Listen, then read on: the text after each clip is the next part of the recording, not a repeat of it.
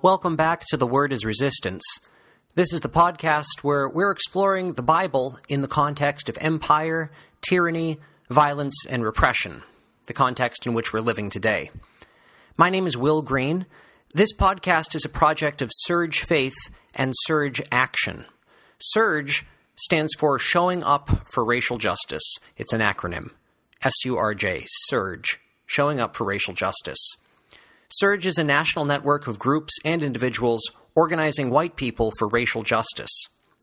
This podcast is designed to be a resource for white people working to resist racism and white supremacy who are part of Christian traditions that read the Bible. We're bringing our commitment to fight white supremacy and live anti-racist lives into direct engagement with the lectionary. We welcome your feedback and especially appreciate feedback and accountability from listeners of color. To introduce myself, my name is Will Green, and I'm a United Methodist pastor who lives on land that was inhabited by Pennacook people before the Christian invasion of 1620. I'm a white, cisgender gay man, pronouns he, him, his, who serves a congregation in so-called Andover, Massachusetts. In addition to ministry in my congregation, I'm also involved in the work of prison abolition. I believe in a world without prisons. In this episode, I'm going to be reflecting on two lectionary readings for Sunday, February 3rd, 2019. The readings are a psalm and a very famous and beloved story about Jesus. The story about Jesus is from Luke chapter 4, and it's the story where we sometimes say that Jesus gives a totally badass in-your-face sermon that the congregation can't handle, and then they run him out of town because he's so real and intense. Remember that story? Well, rather than stick with the interpretation that reads the story this way, I'm going to disrupt that version. I'll problematize reading the story in a way that celebrates a stereotypical vision of an outspoken troublemaker who calls people out, and instead I'm going to approach it from a different angle. I'll also try to disrupt a traditional reading of the psalm as well. Though normally associated with a very different energy than the badassness of Luke 4, the psalm, Psalm 73, is often read, Psalm 71, Psalm 71. It's often read a certain way that I think will be immediately familiar to you, and I'm going to try to trouble that interpretation and the assumptions that go along with it. The point of troubling these interpretations is, of course, to open ourselves up to new possibilities and experiences so that we can pursue the goals of anti-racism and community building. I'm not just trying to argue with what's popular, but I know that sometimes the stuff we take for granted and assume is our biggest obstacle. So here we go.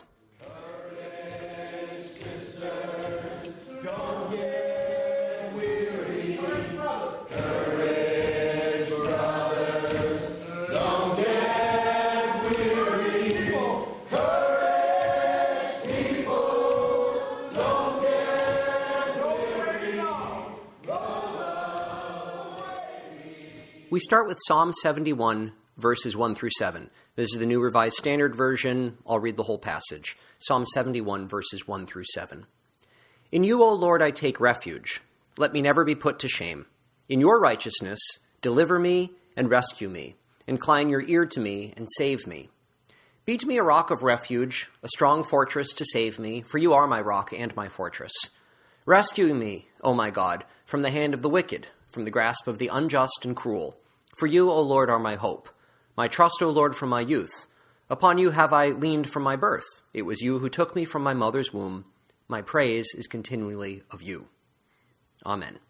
That's it, the beginning of Psalm 71. Now, even if you couldn't quote any of it, I'm guessing it all probably feels familiar to you in general. That's just my sense, and I could be wrong. But I'm guessing that for most church-going people, every sentiment of this psalm feels very familiar. I'm just saying it's a typical sort of psalm, something you'd expect to hear in church on a Sunday.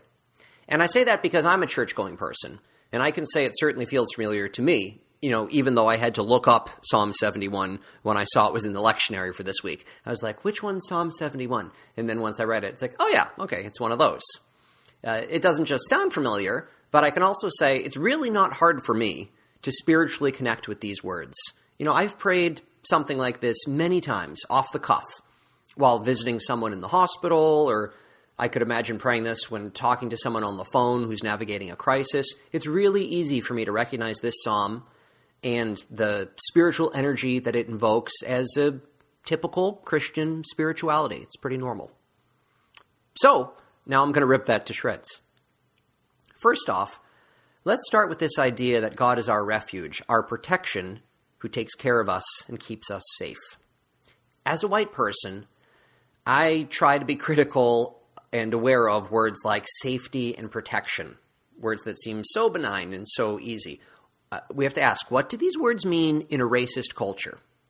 I've come to see that my assumptions about safety and protection are actually a huge problem. Now, to give an obvious example, think about the relationship, as we often do on The Word is Resistance, think about the relationship between whiteness and the police, right? A critical reflection on whiteness from an anti-racist perspective helps us realize that the police protect whiteness, right? We know this. Safety for white people so often means being kept away from people of color, right? Or keeping people of color away from those of us who are white.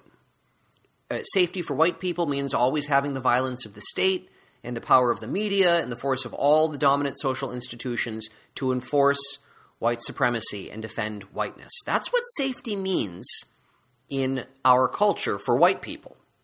So as people committed to anti-racism, we should be suspicious of the typical ways that churches and other white institutions use the words safety and protection. We always have to ask, safety for whom? What does it mean to be safe? And how does safety mean different things for people in different groups based on social power? You know, what does safety mean for white people? What does safety mean for people of color? What does safety mean for people who live in different communities, people who speak different languages, or people who are queer, or elderly, or disabled? Safety is a very loaded term, right? So I'm trying to get us to think about Psalm 71 and the way that white churches could use this prayer and prayers like it to create this comfy sense of Christian spirituality in which we are safe and God protects us. Now, when we approach the psalm from this angle, we can see how our passive assumptions about this psalm can, in fact, be tools of white supremacy.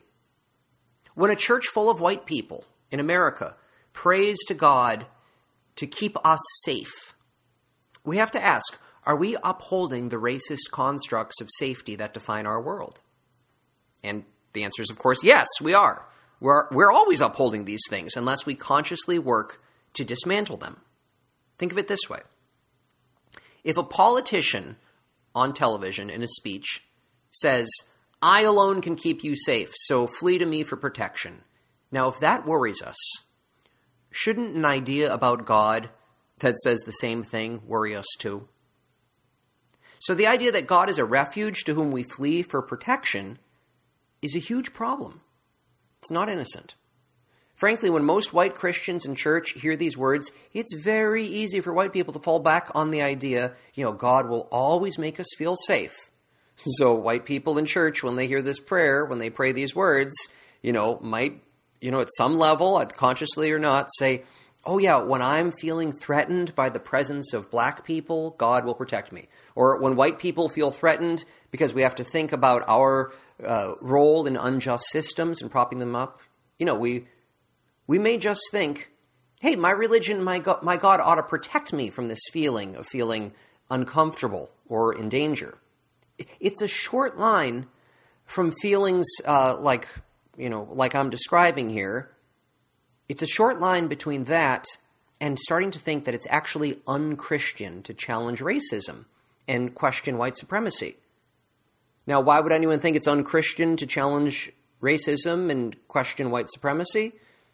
Well, because of Psalm 71. Do you see it? If God's supposed to make me feel safe, and if it makes me feel uncomfortable, and if it seems dangerous to confront racism, which incidentally it is, then we have a problem. So the familiar traditional spirituality of Psalm 71, it can easily be an excuse, for disengaging from the struggle. Or it can be an excuse for why someone would not show up for racial justice, if you will. An interesting way to think about this is to say that praying Psalm 71 can function like a spiritual 911 call. And just to be clear, I'm not a fan of, 911 calls in general. Reflecting on this psalm from an anti-racist perspective is making me ask myself, I know I'm not a fan of encouraging people to use 911 to feel safe, but do I promote the idea through prayers like Psalm 71 that in order to feel safe, people just need to make an emergency call to God? No wonder churches have a hard time critiquing the police state. We have a 911 theology sometimes, a theology of emergency assistance that teaches us that God will solve our problems and keep us safe. So theology, biblical interpretation, this sort of spirituality, can enforce our reliance on the police state. Now, it's important for me to say here, to realize that safety itself is not the problem. The problem is not that people actually want to feel safe and live lives where they're cared for and not in danger. That's not a bad thing in itself. The problem is the way these terms operate under white supremacy. Yeah? Think of it this way. The goals of abolition, as an abolitionist, I know that the goal is not just to get people to stop calling 911. There's a much bigger goal than that, which is to create a world where we really are safe, right? And where we do care for each other, so that police and state violence can't be exploited to make people feel safe. It's a bigger conversation. I just want to say it. It's also easy for me as a white person to forget that safety is actually a very real concern for many people. And so I'm not trying to critique safety itself, but it's the way in which that concept and fears around it are exploited under white supremacy. Now let me pivot a little and take this in a slightly different direction. I'm sure you've heard, just as often as I have, this criticism from church people who don't care about social justice that religion should just make people feel better, right? They say that church should be a place where people go to recharge their batteries, kind of like a traditional interpretation of Psalm 71 suggests, God is our refuge. And because church should be a place where we just recharge our batteries, any mention of white supremacy or social injustice in church is an affront to God. Yeah? You've ever heard this? I'm guessing that people who would choose to listen to this podcast are way beyond that sort of thing. Obviously, we are all rolling our eyes at how irritating it is when people say this. But I have a concern that I think is related, which is relevant for people who do listen to The Word is Resistance. I want us to think about the idea that religion should provide us with strength and grounding so that we can do what we need to do. Sometimes in activist work, we ask ourselves, what keeps you going? Where do you get the strength you need to engage in this work? These sorts of questions. Great questions. Not bad questions at all. But I wonder if sometimes the way we ask these questions is also a sort of a Psalm 71/911 theology. Do we sometimes fall back into this trap? Sometimes people say that because they go to church on Sunday and rely on God as a refuge, they can stay involved in the struggle, or they can do what they're supposed to do. I'd like us to question that. I'd like us to question this binary that says God is one that we go to recharge our batteries so that then we can go back and go be engaged in the world in a meaningful way. This binary of, God is away from the struggle. Do you see what I'm saying? That God is in a safe place. That we should expect to experience and feel God times when we're feeling protected. Now, that idea might work for you, and if it truly does, I don't know what's best for you. But I think it's worth at least considering that we should challenge this idea that God is located someplace far away that we can flee to for safety and rest and renewal. Sometimes, maybe, our idea of God simply needs to be found in the fight, right? I mean, we know this. In the struggle, in the danger, in the risk. It doesn't just have to be an either or. I'm just trying to get us to question how the way we read Scripture might be upholding white supremacy, and also how our spirituality, although we don't intend it, there might be connections between our spirituality and the unjust systems that we're a part of. I think our language and our practices around spirituality and self-care might sometimes uphold some bad stuff that allows us to avoid responsibility and evade risk and to give the excuses that white people make to disengage. I've just recently been introduced, and I'm sure this is very old news to some of you, the distinction between self-care, that I need to go away so that I can take care of myself or so that God can take care of me, Psalm 71, and community care, right? The idea that we need to care for each other. You don't just need to go away to be well, but you need to engage and connect to be well. And I'm not talking about that old, I'm an introvert, extrovert sort of thing. Now, of course, also, we can't all stay on the front lines all the time. Of course, we need to care for ourselves.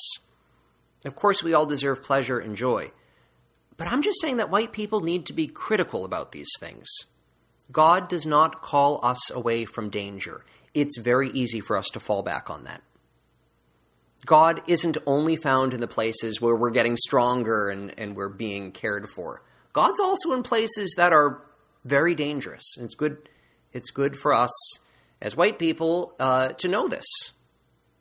Again, I'm not saying white people can't have any quiet time or that everything has to be overwhelming. But I think sometimes we promote a 911 theology that makes it harder for us to face the fact that people aren't safe in this world. We promote that without realizing it.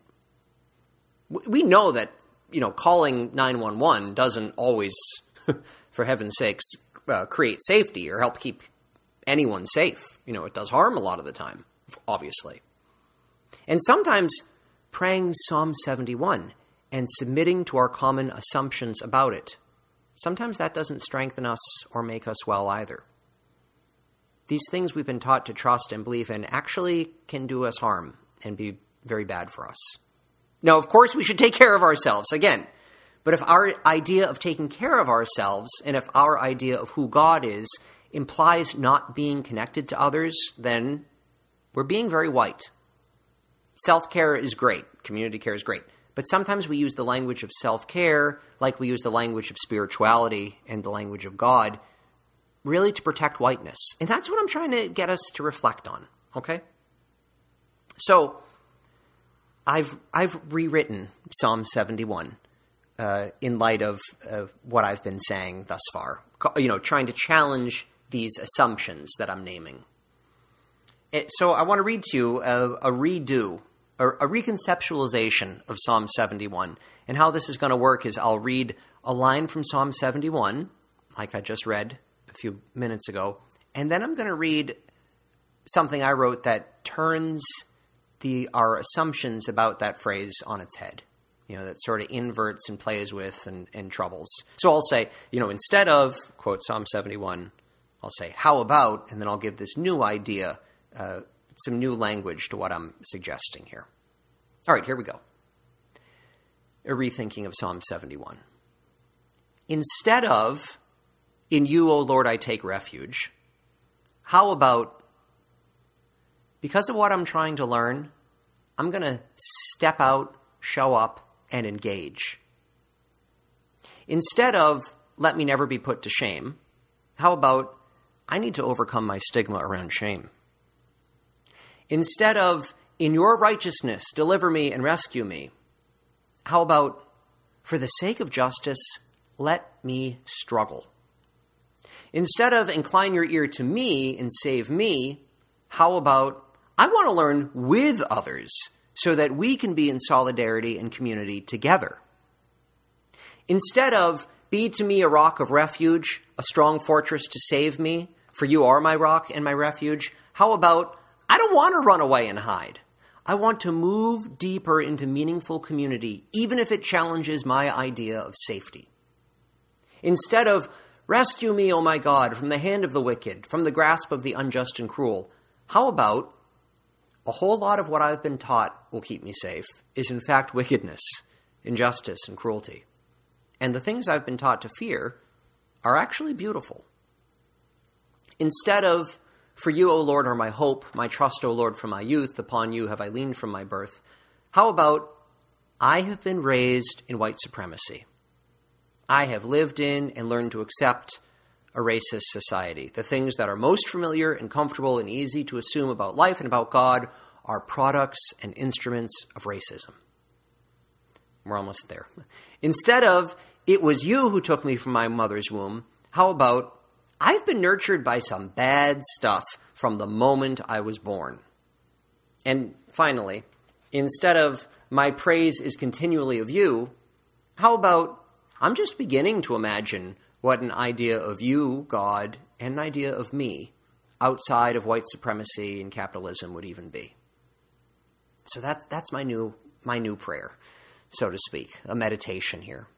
And what I'm trying to get at it is that when we flee from the struggle to hide in the refuge of our faith, it's easy to forget that our faith is built on some horrible stuff. Our concept of Christianity itself is built on oppression and injustice, and we need to problematize and resist and undo our own traditions. We cannot equate God with what we've been taught when we know that there are so many lies and ills that we have learned to abide by and tolerate and celebrate. In this world, if we just flee towards something where we feel safe, then we're going to go right into the familiar arms of white supremacy that we know so well. Self-care is not bad, and trusting in God with strong faith is wonderful, but we need analysis and accountability around our whole lives. Okay? Now, let's take a moment, cleanse the palate, having said, shared this about Psalm 71, and now I want to go into the gospel reading a little bit, but this is going to be shorter. Moving to the gospel reading, I'm not going to read the reading. I'm just going to remind you that this is the story of Jesus being chased out of his worship community because he challenges their assumptions. That's Luke chapter 4, 21 through 30. It's very easy to celebrate this story. It's good to celebrate this story. One could say, and it's often said, that something along the lines of that in this story, Jesus turns away from the people that surround him and he's able to move on towards something new. He imagines himself outside the boundaries that have been set for him, which is awesome. He anticipates, what is expected of him, and then he rejects that, and he goes elsewhere, which, that's great. A common way of reading this is, with this theme of righteous confrontation, and we love righteous confrontation, where Jesus, we know the phrase is, Jesus speaks truth to power, and he refuses to be domesticated. Hey, white liberal pastors love to talk about this. This is what it means to be a preacher. We have freedom of the pulpit. We don't care who we offend, and we speak truth to power. Okay, now I'm rolling my eyes.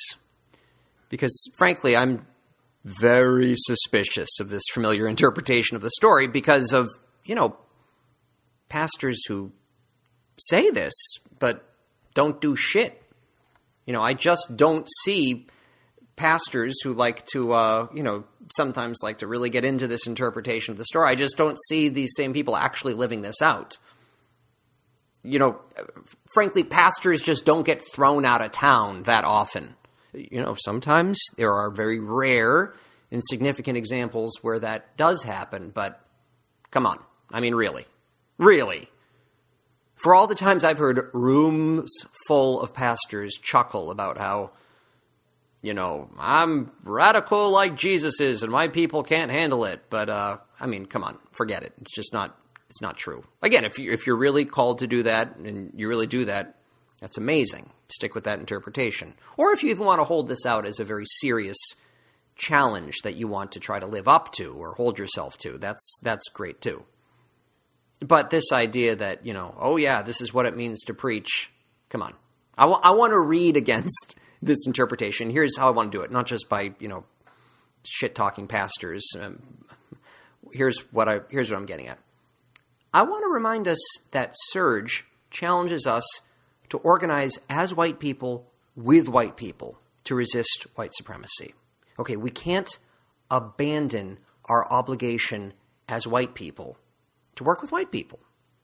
And I worry that this interpretation, when we say, you speak the truth and they kick you out and that's just how it is because people can't handle it. I don't know about that. I think that's going down a very dangerous path. It's not enough to just call ourselves prophets and say, oh yeah, people can't handle my analysis, or, white people, my white church can't handle me. Jesus got thrown out of town and my church can't handle me either. Yeah. Instead of pretending, that we aren't respected in our hometown, we need to learn better how to engage where we are. Do you get what I'm saying? I think interpreting this story in the stereotypical way can create an obstacle for us from engaging where we really are. Now, don't get me wrong. If you have work to do outside the traditional white church, that's awesome. By all means, do it. If you're really doing it, then do it. But let's not fool ourselves into thinking that we're doing something we're not. We need to avoid the easy answers, the cliches that are so common in the white church. And sometimes that includes the Jesus as badass cliche, if you will. We need to make connections, build community, find our place. But this doesn't mean that it's always going to be safe for us, or that we worship the concepts of safety and protection. Do you get what I'm saying? I'm suggesting a very fine line here. On the one hand, we can't worship safety. We can't be obsessed with protecting ourselves or think that God is always going to keep us feel safe. On the other side, let's not pretend we're something we're not, and let's not pretend that we fit into this, or that we're supposed to fit into this radical image of, Jesus as prophetic badass. Do you get it? It's a fine line. I'll say it this way. In Luke 4, Jesus suggests that there's more to the tradition than the traditional way of doing things. Jesus suggests there's more to the tradition than the traditional way of doing things. And as white people committed to anti-racism, we need to do just the same. We can't avoid our people. We can't just fall back into the spirituality that makes us feel comfy and safe. And our cliches and stereotypes about Jesus won't save anybody. They're just excuses for more of the same.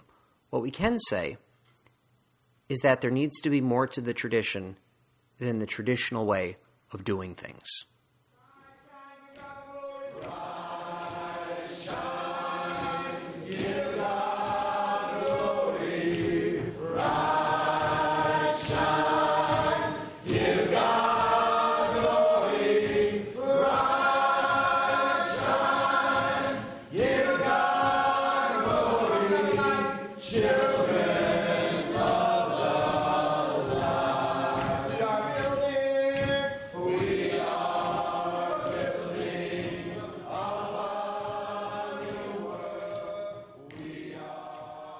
In this portion of the podcast, I'm supposed to try to point toward actions that listeners can take. And I have to say, I don't have a specific activity or organization per se to highlight, but I do have a phrase I want to share. And I might be backtracking here and taking a little bit back what I just said about the traditional interpretation of the Luke 4 story, but I'm going to say this anyways. The phrase is this: expect more failure than you're used to experiencing. Strange phrase. I could just say expect failure, but that's too harsh. I want to say we need to expect more failure than we're used to experiencing. I'm offering this in the spirit of challenging the assumption that we're supposed to know how to fix everything, to have all the answers, guarantee ourselves that we're capable of making things better before we do anything. Let me tell two examples where I proposed projects at my church and they both went down in flames. They failed. I experienced more failure in these stories than I'm used to expecting. There was a lot of bad feelings, created difficulties. But you know what? I'm actually glad we pursued both of these things, and I don't regret it. Now, in these stories, and in this section of the podcast, I am not here talking about trying to cause trouble for trouble's sake, okay? I am not talking about deliberately sabotaging a church from the inside. Not at all. Now, if that's your thing, fine, go do it. But that's not what I'm talking about. Okay, let me tell these stories very quickly. First, about 2 years ago, we tried to switch banks at my church because our bank is involved in financing the Dakota Access Pipeline. We did not end up switching banks, which is heartbreaking to me and has far worse consequences for others. I really thought we would. I didn't expect to fail in this sense. I thought it would work, but it was a mess. That's the first story. Second story, a year later, so this is a year ago, we talked in my church about signing on to a letter to the governor that was objecting to proposed changes to state policies around visiting people in prison. Again, it failed. The church would not even sign the letter. The process was bad. It was contentious. I thought it was going to be an easy action that the church would be willing to take. It seemed, it didn't seem controversial to me. Now, failed the first story, failed in the second story. I wish I had won both of these battles in the church. They would have been helpful in winning the bigger wars that these battles are part of. But we did our best, and even though we failed, there were outcomes in learning that have been helpful, and that have been good. First of all, both of these stories, both of these attempts to do something, they brought to the surface some major issues for the church that would not have surfaced otherwise, I don't think. So that's good. Also, I want to say personally for me and for the other people who were on board, it was really clarifying to realize why we're committed to certain principles in the first place and what that would look like in community. That was really helpful. Also, as everybody knows, when you fail at something, you learn. You get better and closer. You just learn from failure. So that's a helpful part of it. And the last thing I want to say is that our struggle in my church, both around switching banks and also around signing this letter, our experiences were very helpful for other congregations who did switch banks and who did sign the letter. We didn't win here, but we helped others get across the finish line through encouragement, through strategy, through lessons learned, also just through saying, hey, they're trying it down there at that church. So the point of pursuing these projects, was to actually meet our goals. We weren't just trying to be edgy or to shock people or, to prove that we need to push ourselves more than we think we can handle. The point of pursuing these was to do the right thing. Sometimes we fail to do the right thing. Sometimes we know what the right thing to do is, and we fail. That's part of this journey. Failure is not always bad in the way that, as bad as we think it is, or bad in the way that we think it will be. And I think we have to expect some failure. You just have to. You have to expect some failure. It's certainly more than we are led to believe is going to happen. And that's just what I want to say in terms of action. Take a risk on something that maybe you're not ready for, something that might not work. It sounds like foolish advice. Who knows? Maybe you'll be ready for it and you'll figure it out. And who knows? Maybe things will go really, really bad and to turn into something super horrible. But you got to try. Sometimes you have to go for it anyway. We need a lot more of that. Now, I'm bringing this up in part because of Luke 4. I want to say that I was not run out of town in these stories because I'm some badass prophet, and I failed. It doesn't mean I gave a great sermon, but, failing is part of it. So that's what I want to offer. Try something that might feel a little beyond what you're capable of. And I'm not saying set yourself up for failure, okay? I'm not saying set out to fail, but I'm trying to encourage more risky creativity. And to qualify, I just also have to be really clear. The stuff we're talking about, the stuff we're doing, the stuff that's asked of us, it's no joke. This is not a game. There are consequences for failure. I'm not saying we should just be screwing around and that, fighting white supremacy is some self-exploratory bullshit where, whatever. No, our failure is horrible consequences. Horrible. People die. Suffering increases. Really serious stuff. But here's my point, to get back to thinking about Psalm 71. Don't flee to an idea of God for safety. Instead, flee your idea of safety for the sake of learning something new about God. Thank you for joining me. You can find out more about Surge at showingupforracialjustice.org. And our podcast lives at SoundCloud, and you can also find us on Stitcher and iTunes. Search The Word as Resistance. You can interact with us there, and transcripts are available on our website. As always, the music you hear is a live recording of a song gifted to the Freedom Movement by Dr. Vincent Harding. It's called We Are Building Up a New World. The group you hear singing is No Enemies, which is a multiracial group of activists and musicians in Denver, Colorado, who come together for movement choir practice to bring singing back into direct actions in other movement spaces. This particular choir practice is from December 2014. It's being led by Minister Darrell J. Walker. And we're deeply grateful to the Freeney Harding family for letting us use the song for this podcast.